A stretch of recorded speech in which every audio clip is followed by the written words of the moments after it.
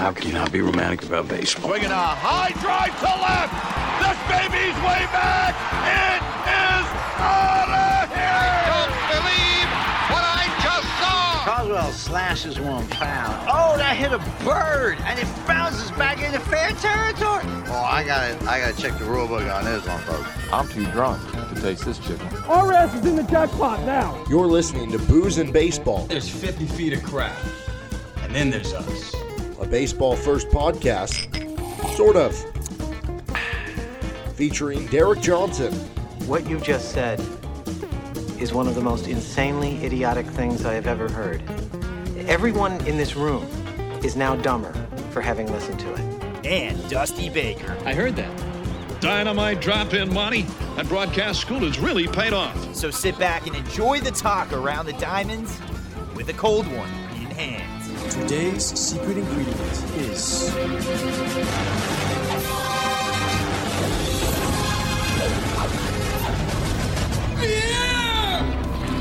I love scotch. I love scotch. Scotch is got scotch. Here it goes down into my belly.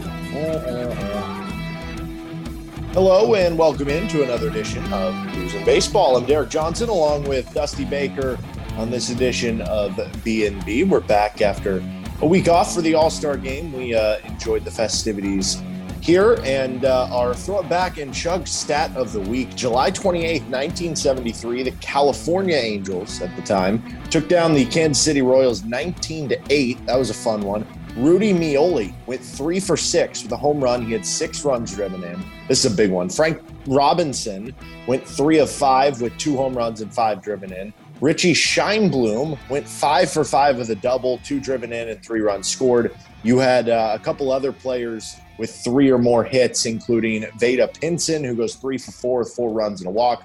Bob Oliver, who goes 3 of 6 with an RBI and 2 runs. And how about, this is my favorite stat of all, this relief appearance. So starter Rudy May for the Angels goes 2/3 of an inning. That's it. He gives up 3 earned runs, gets 2 outs. They pull him for some guy named Aurelio Monteagudo, and he goes 8 1/3 innings in relief. A reliever that went 8 1/3, and he just records 1 strikeout, but he gets the win with 4 earned runs. It's a very loaded stat. What are you drinking on this episode? I'm going to have to drink a little more just to comprehend all that you just said right there. That was one of the most random ones you've pulled out, Derek. Honestly, I'm impressed, though. Probably the most random names out of that group, and then obviously, you have Frank Robinson in the middle of all that. The fact that you did have a starter go 2/3 of an inning and have another guy come in for relief for 8 1/3, that is peak baseball being baseball. I love that. So what I'm going to drink this time, I want to give a little lesson to the kids out there, or should I say the kids that are 21, trying to actually learn about wine a little bit. I have been so disappointed by our generation in terms of how they open wine. The wine that they go out and about and get. We're talking about the Franzia, slap the bag. I go out and I find good deals on wine, but you got to get actual real wine. So what I'm going to do here is this. I have myself in a Mayan 2019 Malbec. This is great wine right here. And I'm going to tell you this. Tannins are really important. Tannins give it kind of more of a bitter taste at the end. And the other thing that I want to tell you about is with this particular wine bottle, I'm going to open it because I don't think a lot of people understand how to actually open, a bottle with a cork, right? I have seen so many people fail miserably, and it's so simple, and I don't understand why. So if you're looking at me right now, and for those that are just simply listening, it's not that difficult. Step 1, you have your wine cork opener. You put it on the very top. You make sure it's centered, okay? I'm not going to pour this wine out and show you where because I'm going to create a problem. But you center your cork, okay? Then you turn until you can't anymore, right? And in the process, hopefully you're not digging it so it's going to the side of the cork, because if you do that, you are going to be very upset with the wine because you're going to have cork in your wine. And that's going to make you whine about the cork being in your wine. You don't want that. So you go slowly but surely until you see the prongs go all the way up. And when you see the cork actually have a little bit of a divot, that's when you slowly but surely on a nice surface, you just casually pull up, right? And it shouldn't take more than 2 attempts. I'm already more than halfway done by 1 circuit. I can go a little bit further, and I'm doing this without barely even looking because I've done this enough now to where I don't have to worry about this. But my goodness, some people don't understand the simple doing and pulling out of a cork. And once you actually have it at the very bottom, just so you make sure that you have no cork in your wine, you get the little sliver out. Bam, that's how you do it. Malbec is what we're going to enjoy at this time. I'll tell you what it's like, because this is actually the first time I've actually tried this. I'm going to use the rest of this later tonight. But cheers to you, Derek. What are you drinking? Cheers to you. Love the demonstration, or you could just go buy a electric one. That is up to you. Okay. That is lazy. That is lazy. I will not encourage that. Okay, so I have a Boulevard Brewing Company, which is Kansas City. This is a red rye, which I've never had before. I like red beers. I like amber ales. I don't really know if this is that. Let's see. Interesting. It kind of does have a little bit of the taste of a red beer, but there is some of that rye kind of wheat taste to it. It's 5.3% alcohol, 25 IBUs. I don't know what this means, but it is David Rose's Brewer's Choice of 2021. David Rose, maybe somebody who knows things about beer. It's a good beer. I like it a lot. Give me a baseball might get comp. this more often. Give me a baseball comp. Well, it is certainly not the San Francisco Giants right now, who have lost 7 straight games and are drifting into ineptitude and sellership, but we'll get to that later. I don't know. Good baseball comp. I would say the Jock Peterson signing, if I just want to stick with the Giants. Nice surprise. Like, you got him for a 1-year, $6 million deal. You thought he'd just be like a fine platoon player, but he turned into an all-star. So nice little surprise there. That's how I would say with this. I wasn't expecting much, but it's very, very good. For the first time having a Malbec from a Mayan, I'm actually very pleasantly surprised. This is a little fruitier than maybe most Malbecs are. Generally speaking, the tannins really speak at the end. They do in this case, but I didn't expect maybe as much of a fruit, more of a raspberry kind of flavor here. And so I guess when you look at a player this season, maybe somebody that gave you more than you expected from them, you could actually go with Jock Peterson, just because that's off the top of my head there. But, I'll be a little more creative here. And how about a guy that has stepped up and really stepped up not only for his team, but in the fantasy scope of things? And we're going to talk here a little bit more about some of these guys, but specifically from the Cleveland Guardians, I'm really impressed by Andres Gimenez, the way that he stepped up this season. He's given more offensive power numbers than I think we saw. He's given us overall OPS that I think nobody saw coming from him. The defense is great from him, but I don't think anybody saw him being an all-star this upcoming season. And this is what he's done. This is what the Guardians do a lot of times. This is going to be my Andres Gimenez wine. Yeah, I like it. I just got myself a share of Andres Gimenez in our fantasy league. So our season-long beer pong, the curse continues. Every time one of us hits one of them, and then you can't hit the other one. The sweep is impossible to get. Also, every single time it's been 1-1 exactly, and not 0-2 as well. I hit Atlanta over Washington, but of all, I missed Houston trying to win a series over the Oakland A's. I don't understand. That said, we both have 6 cups left, so it is your turn to try to break the curse. Baseball will be baseball, and that one, just like the Dodgers losing a series at home to the Nationals, I mean, just some things can't be explained, and those are 2 series that just don't make sense. This was a tough weekend looking ahead, because some matchups on paper, they looked like they were pretty favorable. An example of that would be the Atlanta Braves going into their series against the Diamondbacks. I was kind of feeling that a little bit. But then if you look at the starting pitchers, the way that they align, not maybe exactly how you want it to shape up. Also, just anytime you have to face Sandy Alcantara is something that I don't want anything to do with, and that's the New York Mets this weekend. So what I'm doing instead this week is I have a couple 4-game series that I'm risking it on both AL East teams here. The New York Yankees taking on the Kansas City Royals. The Yankees have actually had a losing record in July. They've been hearing this narrative probably more than they should. It's not that big of a deal. July is, not over yet, and the Yankees are a far and away better team than the Royals. I'm expecting the Yankees to take the series there.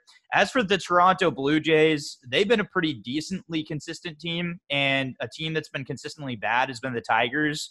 I like the way the Blue Jays rotation lines up this weekend, so I'm going to take the Blue Jays over the Tigers as well. I like both of those, but like I said, we'll see if the curse continues. Okay, so on today's episode, we're going to do some kind of more hidden gems. Basically, if you're in a deep fantasy league, 12 teams, maybe in some cases here, this might be for if you're 14, 15, 16 or plus teams, or maybe if you're in an AL, NL only, something like that. But at the bare minimum, you need to be in a 12-team league here. And it also needs to be daily. There's some leagues where it's weekly, where you set the lineup at the beginning of the week, and then you're just stuck with that lineup over the course of the week. If it's daily, you have more options to – like if I have someone who's really good against lefties, I'm not going to start him in a weekly league if he's only playing 2 lefties. But if we're playing in daily and that specific day he's playing a lefty, then I can play him that specific day. So this is kind of formatted for that style of play, but maybe it can kind of help you find somebody who is a hidden gem. First of all, as we go through this, I wanted to try to find players who are rostered in less than 30% of leagues, that it would be more indicative that they could be available in a deeper league. Any Rockies player, when they're at home, that's obviously – it's not just like we talk about CJ Cron all the time. Go look at Brendan Rodgers' splits at home versus the road. It's incredible. He's a great player to play at home. You don't want to play him when he's on the road. Same thing with certain Cincinnati Reds, and it goes both ways as well with hitters and pitchers. With certain guys like Tyler Mahle, you don't want to always pitch him when he's pitching in Cincinnati. But if he gets traded or when he's not pitching there, it's of interest. So I want to go through some guys who you might not think about owning, but in that daily league, you could say, well, you know what? I could pick this guy up, and he'll be kind of a bench reserve player for me. But on these specific days when he's playing this matchup, I can play him because he is putting up all-star numbers in that specific matchup. And the first one, I want to look at 4 against lefties, 4 against righties. The first is Harold Ramirez. He's rostered in just 23% of fantasy leagues on Yahoo, and he's currently on the injured list. So that obviously drives the number down from where it would be. But he is raking against lefties. He's hitting .366. He's got a .438 on base and a .465 slugging percentage, good for a .902 OPS. And here's what really gets me. He has 8 walks to 9 strikeouts when facing lefties, so he's clearly seen them very well. You look at his Baseball Savant page, he's mashing the baseball just in general. But just in terms of the splits against lefties, he's someone who could really take advantage of those matchups for you.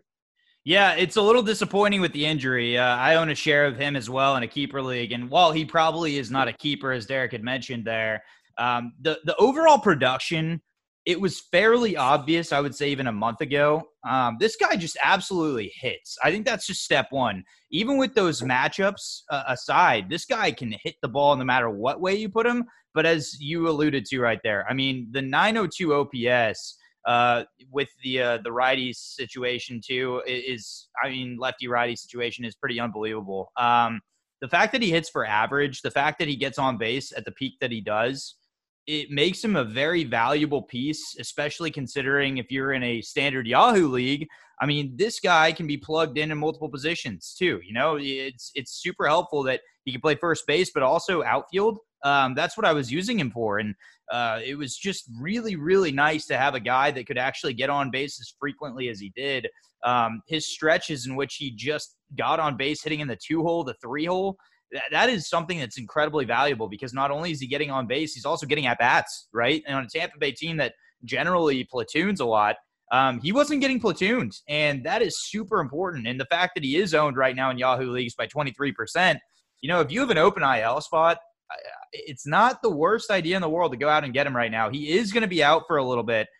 There's technically no timetable set right now, but the hope is he comes back possibly in about 3 to 4 weeks. He does have a fractured right thumb.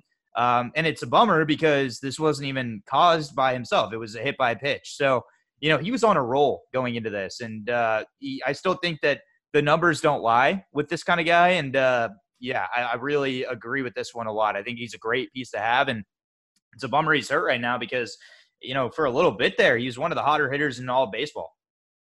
Yeah, and definitely if you can get him when he comes back for those lefty matchups, could be good. How about this one? This is one that is wild to me. Chas McCormick, who I kind of thought of as like this speed outfielder, defense first guy coming into the year. But against lefties so far this season, he's got a .365 average, .444 on base, .619 slugging. That's good for an OPS over 1,000. He's actually 5th in the majors in OPS against lefties. And this is quite the list in front of him. Paul Goldschmidt, Austin Riley, Jose Altuve, and Wilson Contreras. So clearly he is mashing against lefties so far this season. I wish that you got more there from the speed perspective, because he's in the 84th percentile in sprint speed, 94th percentile in outfielder jump. Clearly he has athleticism. Clearly he has speed. He has just one steal. If the steals ever started coming for him, he would be a guy that I would want to jump on right away. Now, the overall game, you're going to look at it and say, he's only hitting 229 with 316 OBP. But if you just use him in a daily league against those left-handers, I mean, the sky's kind of the limit there if he does start stealing bases. Yeah, the Astros, where they bat him in the lineup, sometimes they'll put him at leadoff. And I think that that's also helpful because that'll allow runs to be scored, too, on top of that. You mentioned the splits are pretty significant, but even over the last month, I mean, you've seen that he's gotten on base rather frequently. He even had a little hitting streak going there against the Yankees. He kind of torched them in their doubleheader matchup. He had a home run in that. You saw him in Seattle. Outside of the game that he didn't start, I mean, he got on base a couple times there, and he slugged against the A's in one of their matchups. But I mean, yeah, he's not going to be a premier player. There's a reason why in Yahoo leagues he's only 2% owned, right? But as you mentioned, in daily fantasy, this guy can definitely at least get on base at a decent peak.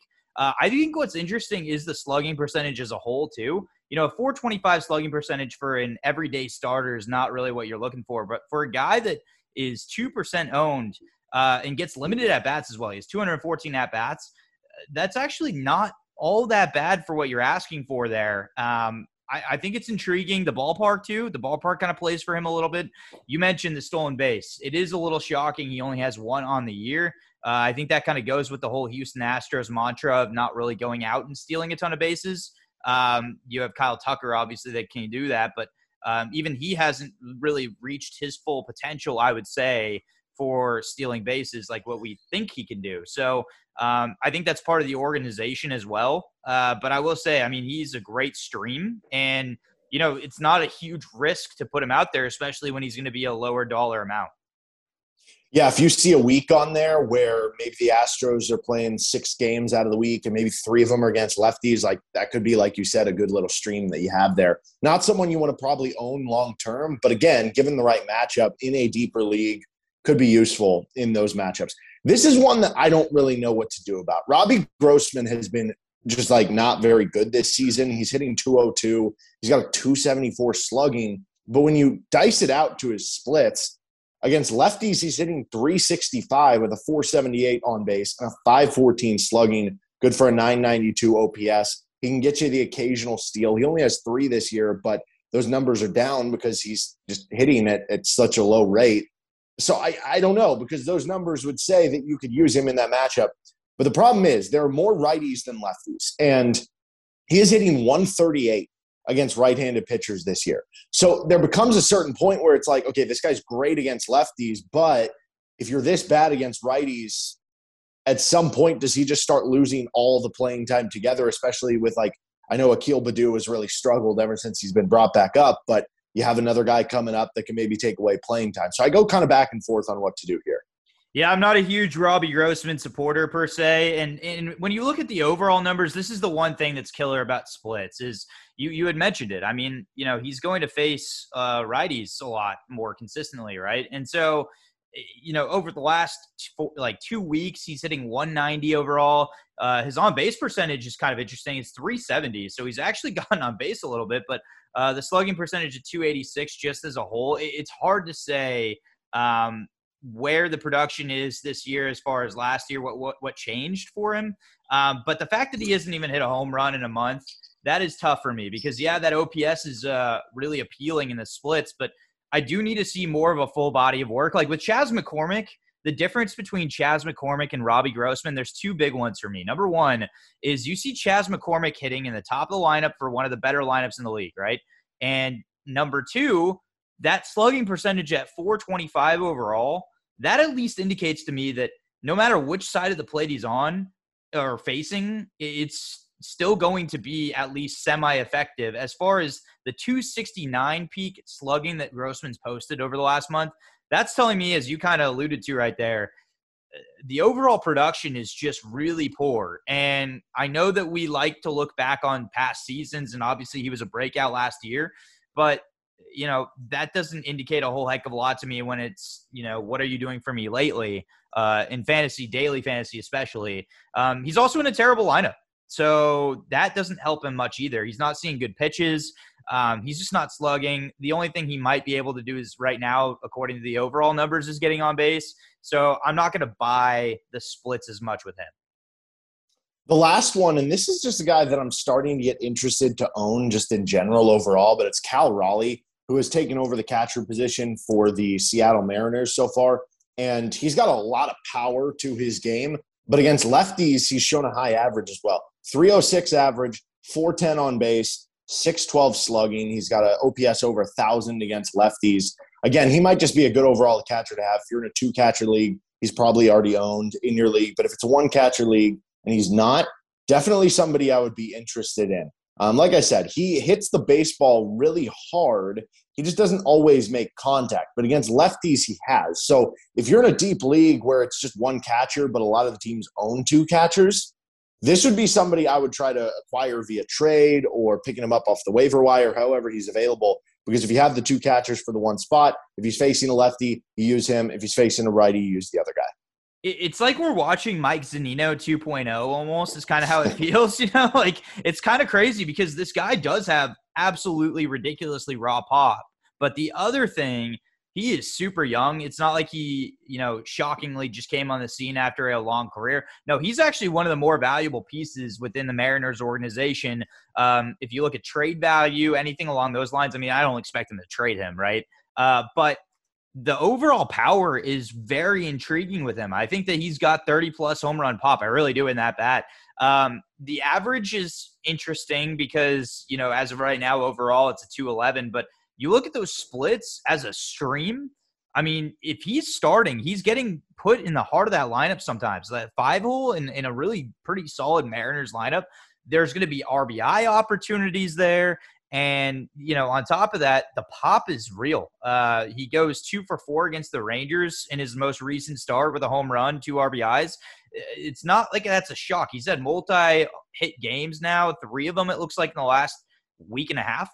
That's something that you don't just sit back and kind of snooze past. I've kept my eye on him as well. For an overall player, 15% owned right now in Yahoo leagues, if you're really struggling at the catcher position, he's a really pretty solid investment, actually. So I totally agree. I'm actually very far in on him to the point where I kind of want to pick him up in our current league right now. Well, you could.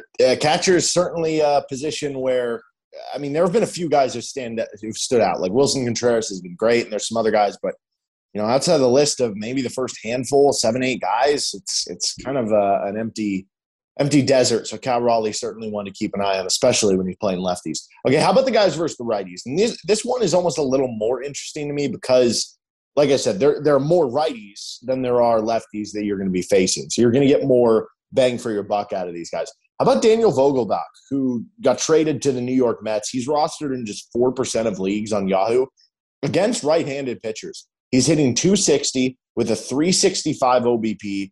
We obviously know he can smash the baseball, hitting 525 or slugging is 525.5. Good for an 891 OPS. Now, being on the Mets, it's not even that Vogelbach is going to play every day, I don't think, against righties. But when he does, he's certainly one that you have him in the lineup. That's like Kyle Schwarber on a hot streak numbers. Yeah, I feel like Daniel Vogelbach was the equivalent of the 2008 Phillies Matt Stairs. That's kind of the addition that you had right there. He plays that same role of probably more so coming off the bench. So, when you play daily fantasy, I think there's a little more value here as far as, fantasy baseball leagues. Probably a lot less value, which is why you see such a small share of numbers of him being owned, right? But yeah, those numbers are real, and we've seen power from him from time to time, not just this season as well. So it's there. You just look at the guy; it's like Rowdy Tellez once again with even like bigger cheeks. I can't really explain why. Which cheeks are you referring to? Probably both, to be honest. If I drink enough wine today, it's probably going to be seeing both. But yeah, he's got some major pop. The pop is real. I will say that the ballpark probably not as easy to hit in, and in a division where it's also harder to hit in. So that doesn't help him. You had kind of already mentioned it, but he may not even start against righties every game too. I have a gut feeling the Mets aren't done. In fact, they're just getting started before the trade deadline. So, a good fit for them, there's quite a few of them. I was saying if the Rockies are smart and they actually part with CJ Cron, I think the Mets would be a great fit to kind of pair him at DH with Pete Alonso. I mean, that's scary as heck in the middle of the lineup. So I don't know if Vogelbach's really going to get the chance per se, but if he is starting and, it's clear that he's hitting in the heart of the order or close to that, he's going to have RBI opportunities. I think it's worth it as a stream for daily fantasy, but I probably am not touching him for actual fantasy leagues. Yeah, I think the one league I'd need, it'd have to be like an NL only where it's very deep, and then you can use him in the daily part there. How about Luis Gonzalez for the San Francisco Giants against righties, and he's rostered just 6% of Yahoo leagues. He's hitting 322 with a 382 on base, 486 slugging. He's got an 868 OPS against righties. I'm a little bit worried that, and who knows, the Giants are tanking, so I don't know how much of buyers they should be. Again, we'll get to that coming up in our shotgun six-pack. But if the Giants do buy, like, defensive help, because they have been, like, the worst defensive team in the majors, and Luis Gonzalez is a big part of that. Like, he's a very bad defender. That could definitely hurt him because he'll be playing less in that situation. But he just continues to hit righties at a high rate. Like, I don't know. Maybe he is someone that should be owned a little bit more. I really like this guy. And I actually think, and without giving away our shotgun six-pack, you may see a name like Jock Peterson get traded, right? That could probably clear up. Yeah, it could go the other way as well. They could sell, and then more playing time. Yeah. So I honestly am thinking it's more likely that that's the direction things are going to go. So, if you're listening right now might be the time to actually go out and get this guy because he was actually raking before he got injured, right? And, I kind of believe it's for real. The fact that he's putting up these numbers, even in the splits, without the splits, doesn't really matter too much to me. He's a guy that can hit for average. He can get on base. And I think he's kind of a sneaky player that just hasn't had a real chance to spread his wings and have a real opportunity. I'm wait and see on the deadline there. But if he does have that opportunity still there, like I said, okay, I'm interested in it for that specific value in a deeper league for just the games against righties. David Peralta is rostered in just 5% of leagues, 267 average, 323 on base, 500 slugging, good for an 823 OPS. He's probably going to get traded from the Diamondbacks. So again, it's kind of a wait and see. But the way that he's hitting against righties, if he gets traded to a team where he has an even better chance to drive in runs, but is going to play less because they won't have to play him as much against lefties, I mean, who really cares? Because if he's just playing more as a righty specialist with a better lineup around him, he's one that I'm kind of piqued in terms of interest by. Yeah, he's an interesting one. I really am going to have to see how this week. He's one of those players, I think, for me, where it's going to be very dependent on where he lands. Let's say the New York Yankees take a swing at him. As intriguing as that ballpark is, also the opportunities are going to be limited. And especially if they say go out and get him, but also Andrew Benintendi, then I'm actually completely out on him, right? But, if the Philadelphia Phillies go after him and, Bryce Harper's still hurt right now, at the very least, he's probably a pretty amazing stream in that ballpark. So it is going to be completely dependent for me on where he lands. I'm just assuming he's gone. And so cancel him from the Diamondbacks lineup. That's probably a positive for him, right? But the only negative is where does that playtime land? And so I'm more of a wait and see here. Yeah, I am too. But I think of the guys we've mentioned against righties, he's probably the one that I'm most interested by. How about Joey Wendell, former Tampa Bay Ray with the Miami Marlins? He's had to deal with some injuries. The at-bats haven't really been there overall in the season, just 160 of them. He's rostered in just 19% of the leagues, but he's just kind of been low-key, like, good overall. 300 average, 347 OBP, 406 slugging for him. But he's on fire. 405 the last 2 weeks, 435 average the last 7 days. And it's kind of those numbers against righties. He's hitting 307 with 347, 416 slash run line the rest of the way through. He plays a bunch of positions, so you're going to get a bunch of positional flexibility. That's part of this as well. If you're picking someone up to be kind of a backup, a bench guy for you who you're just going to use in specific matchups, it really helps if they can play multiple positions where you can be like, okay, I can play him here, based on that other guy that he's going to fill in for having a good or bad matchup. It just increases the chances of being able to use him against that matchup. I don't know. I'm keeping an eye on this one, but the Marlins lineup overall really stinks. So it's hard to get run production. If you're a fantasy owner of Jazz Chisholm, it wouldn't shock me if you own this guy, just because Chisholm obviously out for an extended period of time here. Really sad news there with him. But I think out of the list of names that we've listed here, just for overall fantasy, I would say between Cal, Raleigh, and this kid, good old Joey Wendell, who has been ownable in the past. I think those are the two probably most ownable for actually long-term fantasy leagues, right?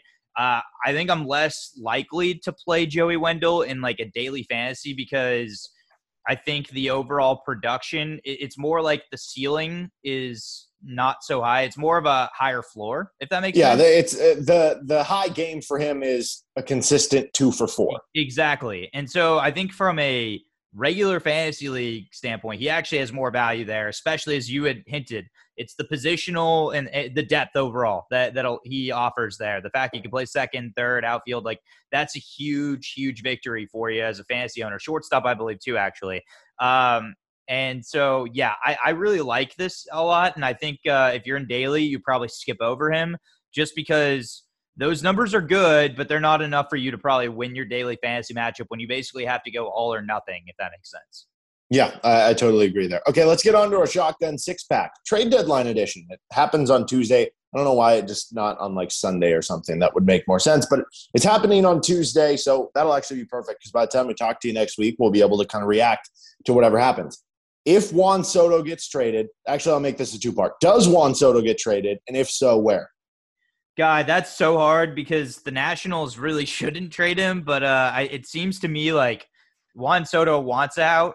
So I will say yes, as much as I don't think they should. I think it's going to be a yes.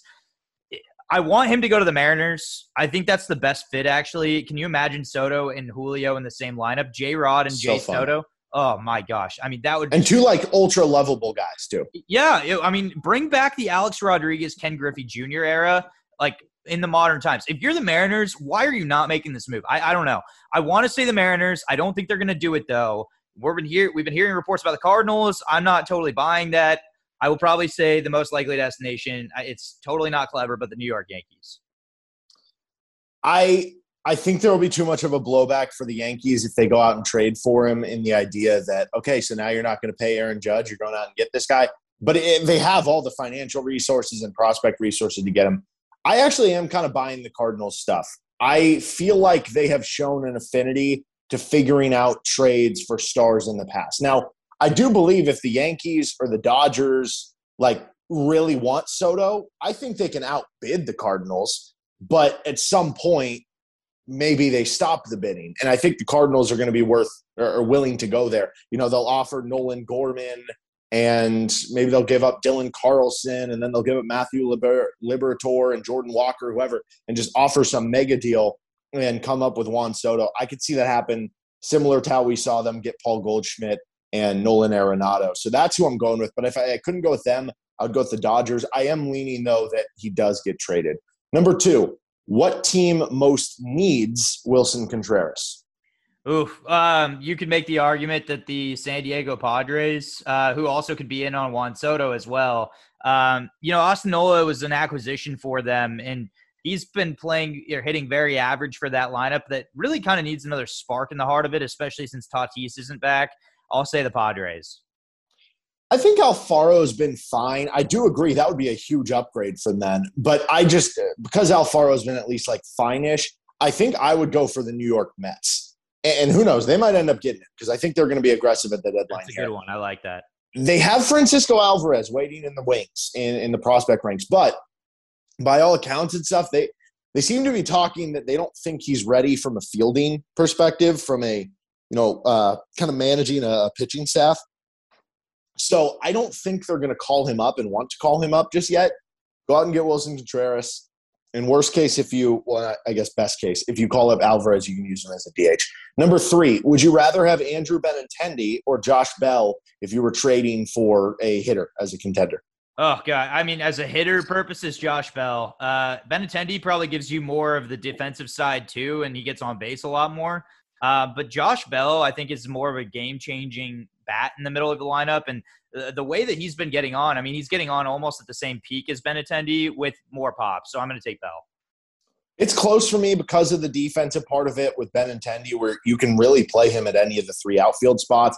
He's hitting like 320 right now. I think the fact that Josh Bell is a switch hitter, so you don't have to worry about any platoons. And like you said, there's just more power, more impact there. I would go Josh Bell as well. Sip, chug, dump. Luis Castillo, Tyler Mahle, Frankie Montas, 3 pitchers who could be on the move. I'll sip Frankie Montas, I'll chug Luis Castillo, and I'll dump Tyler Mahle. Even though Mahle will be the least expensive, I think he also makes the least amount of impact by a mile out of those 3. By a Mahle? Mahle, by a Mahle. Stretch it. If Frankie Montas didn't just have the injury where he's dealing with the shoulder stuff and he had the like cortisone injection or whatever, I would actually chug him. I'm a huge Frankie Montas guy. You get him away from Oakland where he's just losing every game. But because he had that, I'll chug Luis Castillo. I agree on the rest of that with you. I'm going to dump out Tyler Mahle, though he has been a little bit better outside of Cincinnati. So, like, honestly, I would be buying into all 3 of these guys if they get traded. But if you have to pick between the 3, that would be the order. Number 5, we kind of alluded to this earlier. What will the Giants do at the deadline? They should trade Jock Peterson and Carlos Rodon. I think after Rodon kicked the bat, maybe that was literally the actual visual that Giants fans needed of we're kicking the season too. And I'm going to say that they should and will trade both Rodon and Jock Peterson. There's going to be a lot of suitors for Peterson and obviously plenty for Rodon too if he's available. So, yeah, I think that's exactly what they should do.